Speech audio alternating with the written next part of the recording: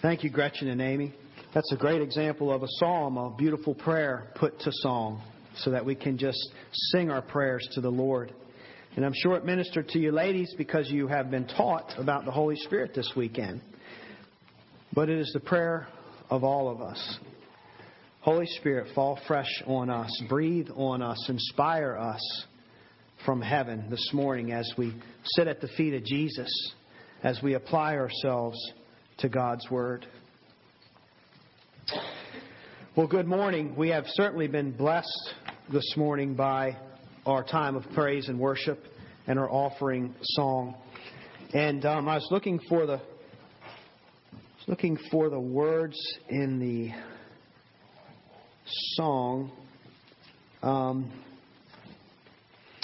Help me out here. Oh, there it is. It's in the last verse of "In Christ Alone," and it almost brought me to tears as we sang this, because I thought to myself, that's why I'm a Christian. This is why I'm a Christian. And here's the phrase that really struck me.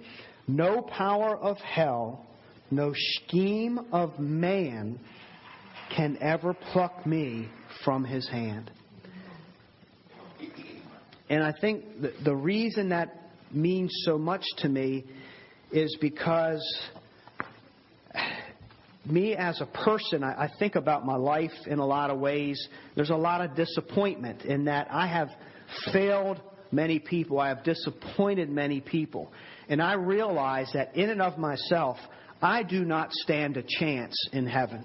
I don't stand a chance to have a relationship with the one and only true God. So I need a God that's going to persevere for me. I need to hear these words from the God of heaven that says, no matter what Satan throws at you, and no matter what you do in your own heart, and no matter how much you mess up, I've made a promise and a commitment to you that there is nothing, not even your own failures, that can pluck you from my hand. And that's the promise that our God makes. That exclusive promise from the Christian God. And that's what I need. I have to have a promise that says it doesn't depend on you. You can't mess up enough. Because the relationship we have is from me. It's from heaven's side. Enjoy the grace. May we enjoy the grace this morning. Well, Corky opened his Sunday school lesson with a joke. So I thought, well, I'm going to open with a joke. And last night, our family went to a rodeo, and I know the Ranks were there. Was anybody else at the rodeo last night in Blackstone? Shucks. Okay. Maybe it's just something I like to do. But anyway, rodeos have clowns. So he told many jokes. Not all of them are appropriate for church, but here's one. And Carly, I want you to say, I don't know. Okay? When I'm going to ask a question, just say, I don't know. Because you got to play the audience. So the clown says, what's a sheep with no legs? A cloud. What's a dog with no legs? Wait, what's a cow with no legs? Ground beef. What do you call a dog with no legs? Doesn't matter what you call it, it's not coming to you anyway.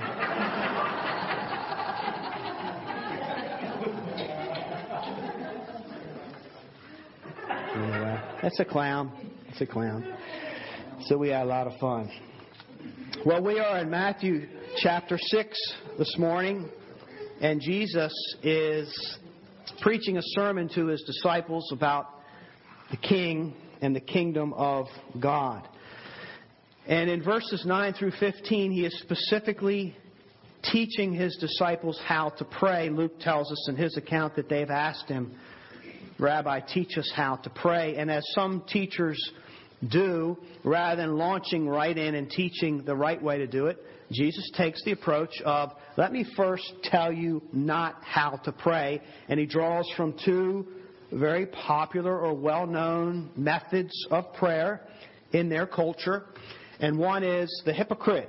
And He says, do not pray like the hypocrite. And what do the hypocrites do?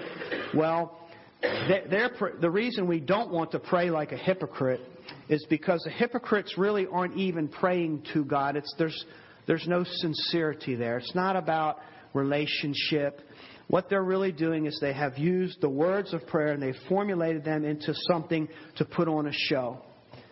And they're not even really trying to touch the heart of God or please God. All they really want is the praise of men. So when you have a prayer life, it can't be about that. Prayer's gone wrong. And then the other popular way to pray that he drew from the culture was the way of the babbling pagan. Don't pray like you see them doing, where they just pray louder and louder, and they repeat the same things, and they repeat the same things. Well, why would they do that? Because they believe in many gods, and they're very insecure. They're like little orphans running from God to God. Will you hear me? Is anybody up there going to help? Is anybody up there? Because they have been trained that there are gods up there, and sometimes they might help you. And the way you get them to help you is this. You repeat words. You talk louder. Maybe some cases you cut yourself. You go through all kinds of spiritual gymnastics just to get their attention. You don't want to pray like that because that's a product of the God they worship. It's this insecure soul that wants to hear something from heaven and isn't sure if it's going to hear anything. Who's going to help my corn grow so I can feed my family? Who's going to help me in battle? I go to battle, and who's going to help me up there? So these are very insecure ways of praying. And God says, that's not how it's done. Or Jesus says, that's not how it's done. And then he begins to set this attitude of prayer, the stage for prayer. And rather than putting on a show in your prayer life, the atmosphere, the spiritual ambiance, if you will, come over here as you practice your righteousness. And he's talking about giving, praying, and fasting a little bit later. Come over here, just you and I, in your closet. No fanfare. Be very private, very personable, and we'll talk. And you can serve me, and you can practice your righteousness, practice your giving, and fast. But let's do it in secret, because it's supposed to be really about the whole reason we're doing it is because we're in a relationship with God.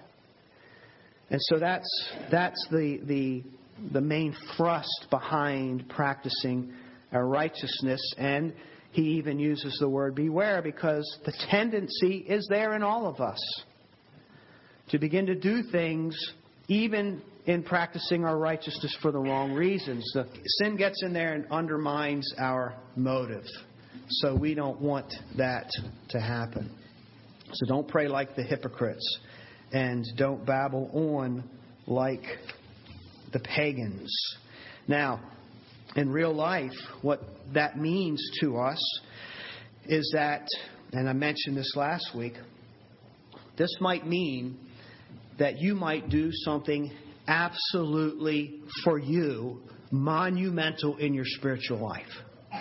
You might pray this prayer that bubbled up out of your insides, went to the heavens. You've never prayed like that before in your life, and nobody heard it. Nobody knows about it because it was in your prayer closet. Or you may have just given this wonderful gift from your heart. You've been holding on to something in your life, and finally the Holy Spirit does something powerful, and you let go of it. And you give with purpose and purity of heart. And you're so proud of your achievement, and it is a big deal spiritually, and nobody saw it. Or even fasting. You may finally be willing to fast. And maybe for you, it was just one meal. But hey, got to start somewhere. It was big. It was huge. You denied yourself for the right reason. Nobody knows about it. But our temptation is to let people know about it for the wrong reasons. There are right reasons for people to see our light shine. And God will see that happens as others draw attention or praise. There may come a time when we can share spiritual accomplishments from the heart with a pure motive that will edify the saints. But we have to be careful with our motives, Because if we find ourselves wanting to do things and waiting for the praise of men, something just went wrong underneath. It's a sign. It's a sign that we may have just taken a step into hypocrisy or some kind of insecurity in our relationship with the Father. And so, in essence, we have to know, as we pilgrim through Christianity, we have to know that it's okay for it just to be between me and God. It's okay. That has to be okay. And not even just okay or tolerable. It has to be wonderful. It has to be good.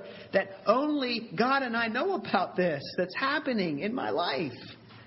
That's got to be okay with us as Christians. Because otherwise we venture out of the boundaries of our proper motive.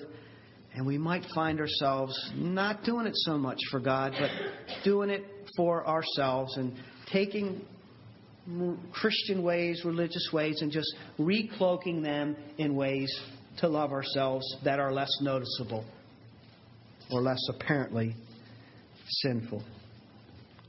So, Jesus is teaching all of this in the context of practicing righteousness in prayer, but He doesn't just set the attitude of this privacy and this devotion-building time, this intimacy and relationship-building time. He actually gives an example. He actually gives words to His disciples and teaches them how to pray. So let me read these from the ESV this morning in verses 9 through 15. Pray then like this: Our Father in heaven, hallowed be your name. Your kingdom come, your will be done on earth as it is in heaven. Give us this day our daily bread, and forgive us our debts, as we also have forgiven our debtors. And lead us not into temptation, but deliver us from evil. For if you forgive others their trespasses, your heavenly Father will also forgive you. But if you do not forgive others their trespasses, neither will your Father forgive your trespasses. And that's as far as it goes in this version, in this gospel. I know we're used to the King James Version, and that's what I will resort to when we preach our final sermon on this prayer. But that's as far as this goes, and you'll learn a little bit why that's the case this morning. And when it comes to prayers, this has got to be one of the, if not the most wonderful prayer in the world. It's the most well-known prayer in the world. It's very plain. It's profound yet simple. It's simplistic. It touches all the bases. It's comprehensive, yet it's short. Jesus didn't hand them, when they say, will you teach us how to pray? He didn't hand them a book or a scroll for them to unroll. He gave them these words. It's a model prayer. It's a pattern prayer. It's an example prayer, or it's a teaching prayer, you might say. Sets the outline, the blueprint. And it's so simple that a very young child can even learn it. And a very, very young child can even pray it. In fact, this is one of the first prayers that I ever learned as a child and prayed. As a young Catholic boy, this is what I taught. I prayed this prayer many, many times on my knees with my hands folded. Did not understand all of the depths and was not a believer at that time. One of the amazing things about this prayer is that though it can be profound to you when you first learn it, it will never not be profound to you because you grow with it. And now it is just as rich to me as when I first learned it. It seems even more and more rich. The more I study it, the richer it seems. But it follows us through our spiritual growth. It follows us even as we come to Christ. This is a pattern. These are very important words or styles or methods, accumulation of attitudes to bring before God as we pray. It's the kind of prayer, I think, that needs to be looked at as a whole first before we pick it apart. So that's what I want to do this morning, because just by looking at it in its entirety first, or an overview picture, there's a lesson. There's a few lessons in that. And as we look at it in an overview sort of way, two general observations emerge. First of all, that it is, as I have said, an example prayer. So Jesus says, pray like this. When they say, how do we pray? He doesn't say, well, only pray these words. But he says, pray like this, pray similarly, or pray in this like manner when you address your Heavenly Father in prayer. This is the format, so to speak, that it should take. And so all the prayers in the Bible, of course, are inspired. They don't all sound exactly like this. So there is flexibility in our prayer life. It's not the only way we can pray by any means. But it is a pattern to follow after. So our prayers should at least look like this. They should be no less than this, though they can be more than this, because Jesus gives us very important ingredients, if you will, in how to address our Lord and Savior. Now, an example of why it doesn't necessarily need to be word for word, although I would recommend everybody memorize the Lord's Prayer as young as possible. I would recommend that because it is a good prayer to pray. But when Jesus, in the different Gospels, they're not all exactly the same, which means that even as Jesus taught His disciples and went around from town to town teaching people in different locations the same message, He did not use the exact same words in teaching this prayer. But He almost did. It's real close. There's a few. Some have a few things missing. Some of the prayers have a few things added. So that's just an example of why we want to get the overall flavor of it as a teaching prayer, not feel bound and restricted that this is the only way we can pray, because even Jesus mixed it up a little bit, if you will. So there's flexibility within these powerful guidelines. But the messages follow this. These are some ground rules here when we pray. You'll find that just about all the biblical prayers in some way follow after this pattern. And there are things that emerge. So, for instance, in this prayer and many other biblical prayers, you find prayers of or words of adoration. You find words of submission, words of supplication, words of confession, and words of exaltation.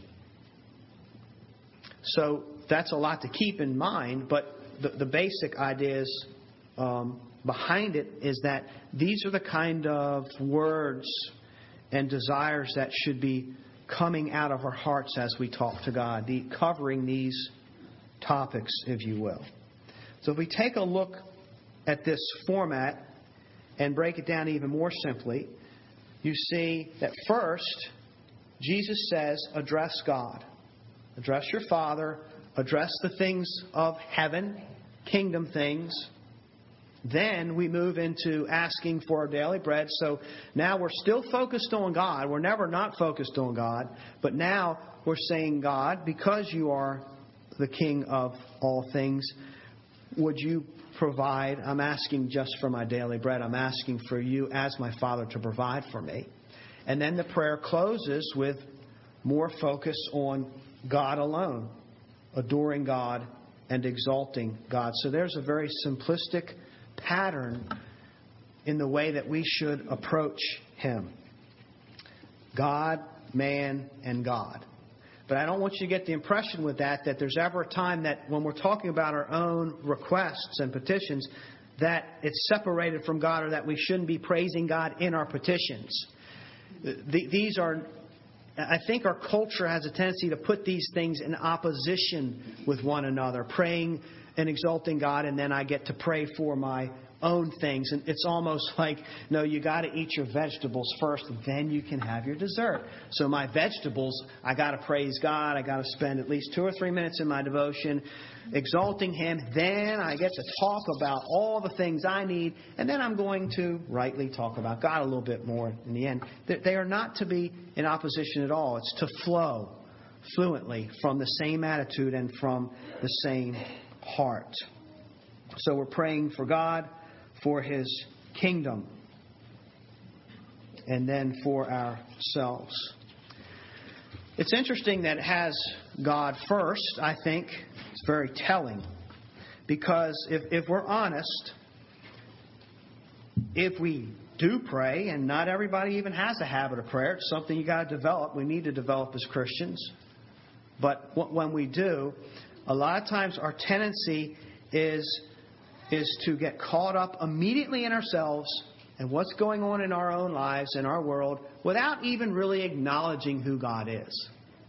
We just have this tendency, we're all guilty of it, to want to talk about ourselves and not give glory to God for who He is. Just no matter what's going on in our lives, no matter what our needs are.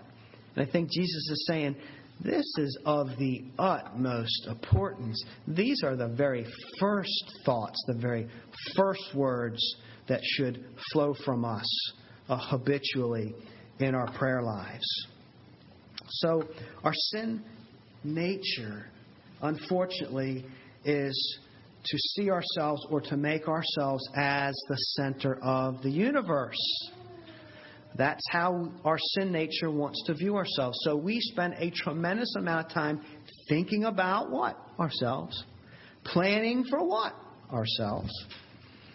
Working fervently and feverishly for what? We're building up our own little kingdom, our own little world that we want to be the center of. So everything around us is just positioned just perfect so that we can feel secure and be the center of all things. So we can get everything we think we need.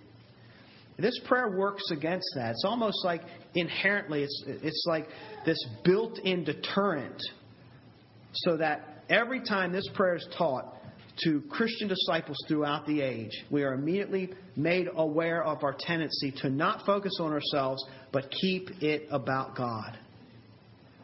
Which makes perfect sense, because not only were we created by God, the pinnacle of creation, but we forget that we were created for God. The whole reason we exist, the whole reason we even need to ask for daily bread or whatever is on our hearts is because we were created for God. It's all for God.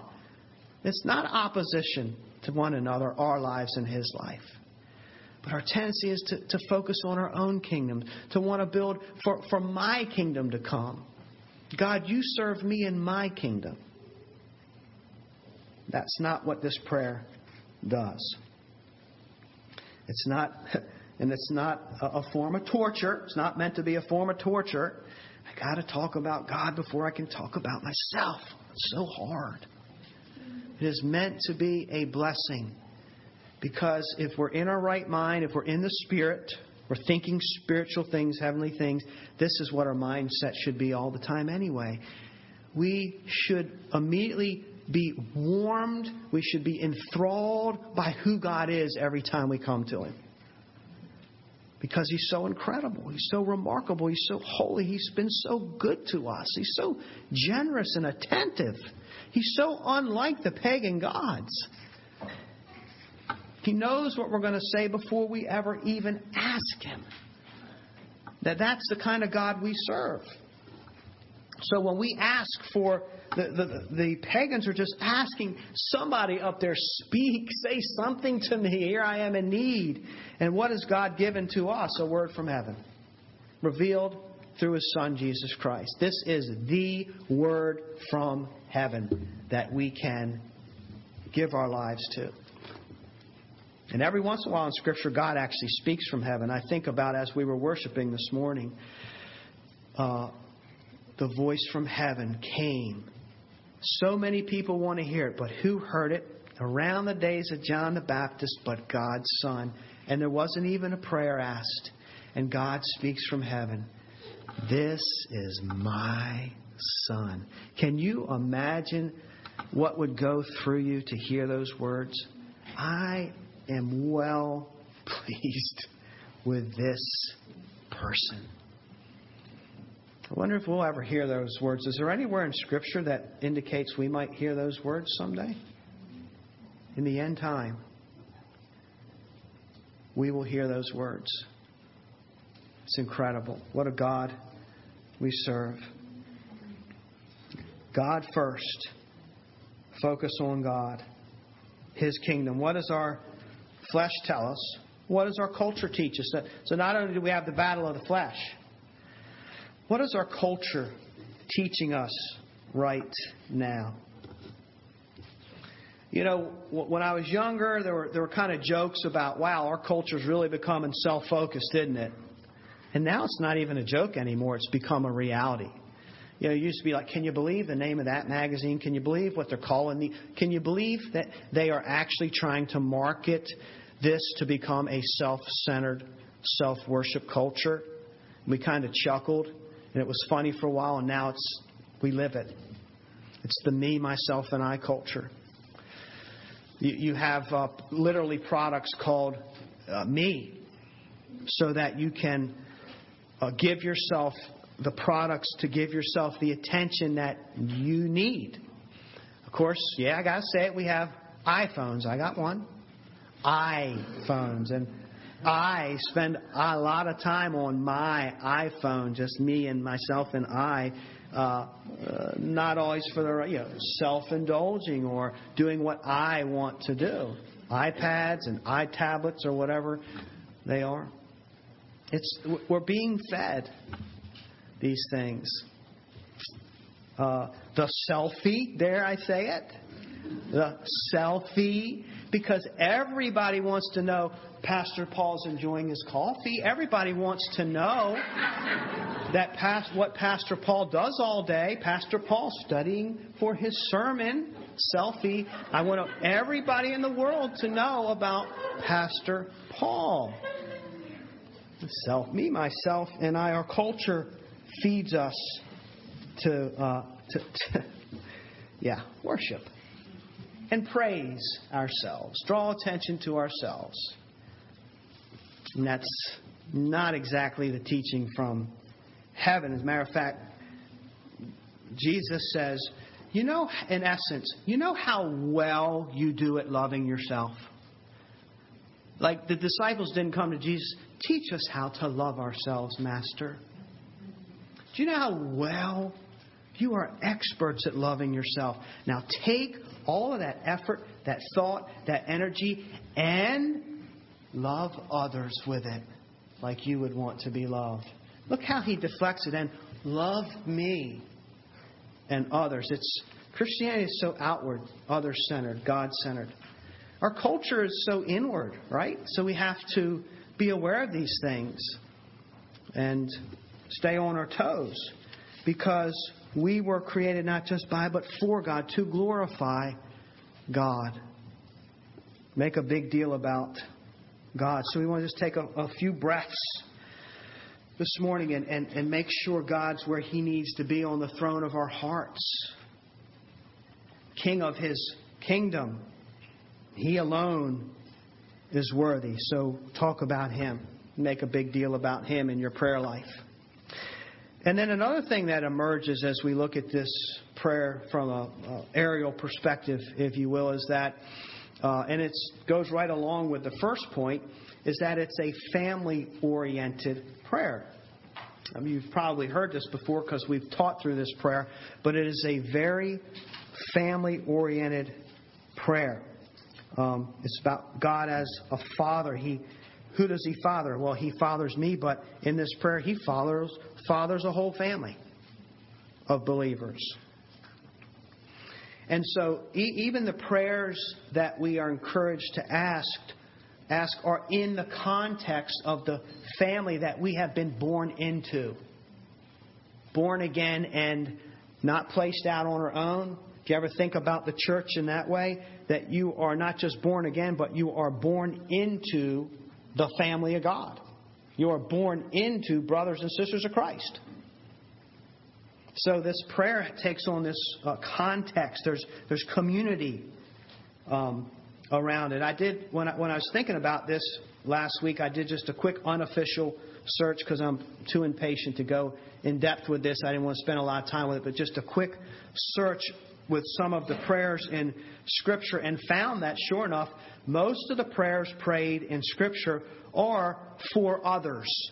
So they're for themselves, but they're praying for others because others are involved in whatever it is that they're going through in their lives. And so in the Old Testament, deliver us, O God. It's not just me, but my brothers and sisters. All of Israel needs to be delivered from our enemies. Or, Father, we need your Spirit. We're in this spiritual drought. Forgive us, O God. So many of the prayers are prayed in this awareness that we are in this together. It's not just me. It's me and it's you. It's the person to your left. It's the person to your right. Should we ever pray for ourselves? Is it okay to pray for ourselves? Yeah. In Matthew chapter 7, verses 9 through 11, you have the example I'm sure you're familiar with about Jesus using, again, earthly fatherhood as an example. When your son asks for bread, you're not going to give him a rock or a snake. And how much more does God, your Father in heaven, want to give you things when you ask? So yeah, ask. It's okay to do that. But the overall flavor of prayer is within the family context. So he wants us to come to Him for all things. Now, I've heard some people say, I don't pray for others. I don't pray for myself. It's too selfish to pray for myself. And prayers can be selfish, as we've already explored this morning. They can be very self-centered, but they don't have to be. So how do you know if your prayer might be on the verge of being self-centered? Many different gauges, but one, I think, very practical thing to ask ourselves if we're dealing with that, are my prayers getting off base, Lord? Is to ask ourselves, or say it's not selfish if it's something that God actually wants us to be asking for. Because there are things in Scripture that tell us, here's what you should be asking for in your prayer life. And we see them in this prayer. Is it selfish to ask for daily bread? No. It's not selfish to ask God for provision. He tells us to come to Him. He knows what we need. What else should we be asking God for according to this prayer? Well, we should be asking God for forgiveness. It's not selfish to ask Him for forgiveness. We should be asking God that we're not led into temptation, because there's sure a lot of it. We should be asking God that we don't fall prey to evil, but deliver us from it. These are all good things to be asking God for. But we're in this together, right? And Paul says in Ephesians, so then you are no longer strangers and aliens, but you are fellow citizens with the saints and members of the household of God. There's the house we live in, the family that we're a part of. So when I pray and I'm going through perhaps a tough time of temptation, I want to not just pray for myself, but I want to pray for you and for you and for you. Because I know you face it too. And when I pray for my own needs, I'm not the only one that needs provision or sustenance or a job or whatever it is, a working vehicle. You may need that too. I want to pray that God would also provide these things for you. And you need to be delivered from evil. You have the same. We serve the same God. We have the same enemy. We share the same spirit. We share the same power. We have the same goal in life. So our prayers are to be other-centered, to be generous in that way. But there are three primary reasons that this is a family prayer, I think. One I've already addressed, and that is Jesus actually teaches us to address God as our Father, which immediately draws us to the idea of family. That's quite obvious. The second reason this is a family prayer is because look at all the plurals, not the me, myself, and I's. It's just the opposite in this prayer when he teaches them. You have us, our, us. So it's taught with the understanding that we should pray with and for others. It's collective. And I like the little poem that Spiros Zodhiates quotes in his little teaching on the Lord's Prayer. He says, "You cannot pray the Lord's Prayer and even once say I, cannot say the Lord's Prayer and even once say, mine. Nor can you pray the Lord's Prayer and not pray for another. For when you ask for daily bread, you must include your brother. For others are included in each and every plea. From the beginning to the end of it, it never once says, me. There's teaching in that. Powerful, powerful teaching that God would want us to incorporate into our prayer lives. He goes on to say, in prayer I'm not alone. I'm one with the members of God's family, which is also my family. My weak prayer is caught up into the great stream of prayer that goes up forever from God's family. The strength of my prayer is that it is not simply mine. At the moment I fall on my knees, I'm no longer an individual man or woman talking to God, but a member of the family of God, a sharer in that human nature which Christ has carried to the right hand of God. So what this means, the power is that even if I am neglecting my prayer life, I am not doing what I should do. My brothers and sisters are carrying me in prayer. Is that not a comfort? That God is still hearing my name. He's still aware of what's going of my life. Because others are lifting. You see the strength in this?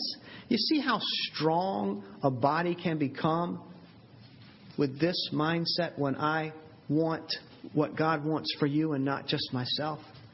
And that we would all be strengthened together, all learn together, practice righteousness with the pure motive together, honor and exalt God together.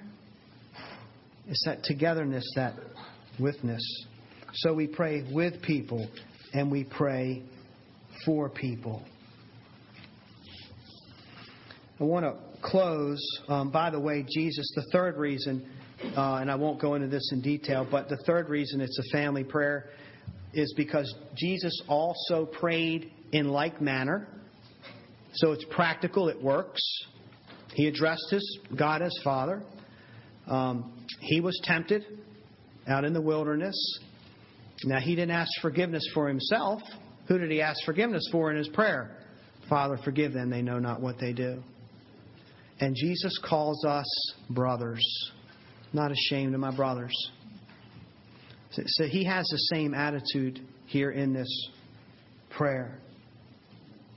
It's the kingdom and the glory. So he prayed this himself. He prayed it with us. He prayed it for us. It's not some just dry formula. So if we think about this in conclusion, what is God saying should be present in our hearts when we come before Him? What should we be desiring? What should we be longing for? That which God longs for. We should be concerned about that which God is concerned. We should be focused on God and His kingdom. Foremost, putting God first, He's going to say in verse 33 of this chapter. Seek the kingdom first, and then all these other things fall into place. But you got to keep the priority. Keep God on the throne of your heart. That's the big priority of Christianity. It's how the whole universe is constructed. And it's falling apart and it's broken because we didn't put God first and keep Him first. Even in our brokenness, this is the best way. We have to believe and trust God that praying like this and living according to His commandments is what's best for us, even in our sin and even in our brokenness. But this is what needs to be on our hearts as we pray. I want to close with this example here of the incredible power of prayer as an encouragement when God says, or Jesus says, He already knows what you're going to ask for. Here's an example of that.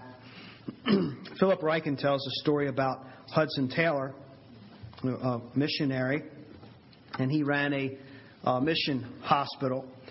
And he suddenly had to return to England, not sure why, but the story goes that he had to go back to England. And he couldn't be there to run the hospital any longer for this time, nor could he be there to fund it, because he actually funded this hospital. And so the whole ministry or mission was at stake. They literally were running out of money. They were down to one bag of rice, the story goes. He called the staff, told them what was going on. They prayed, and he said, you can choose to stay, you can choose to go, but basically we no longer have any funds. Each day things got worse and worse and worse until eventually they ran out of all supplies. And the day that the food ran out, they received a letter in the mail from England. And in that letter was a donation to the ministry for £50, which I think was translated to about $78 in the early 1800s. Now, $78 would go a long way back then. I know today you would feel insecure with that, but it was a big deal. And so the hospital had the money to continue to go and exist, but also in that letter the donor said, and by the way, I've just inherited quite a bit of money. Would you like more? Is there a need for more? Now, here's the thing that we want to know about this, is that there was a need in this hospital. There's a great need. And for that need to be met, you don't just take a letter. They didn't fly it over there. It had to travel overseas. So this donation was already en route. God had already prompted this other individual to specifically give to this particular need. And it arrived on the day that they ran out of food. God that's our Father that does these kind of things. Prayer is powerful, and the relationship and the intimacy and the trust and the faith that just can be built by talking to God and believing God like this and exalting God like this is powerful. And I appreciate that this body is a praying body. And I pray that will be the case for as long as all of us in this room are alive, that we cling to God and go to God as a praying body. May God bless the preaching of His Word this morning.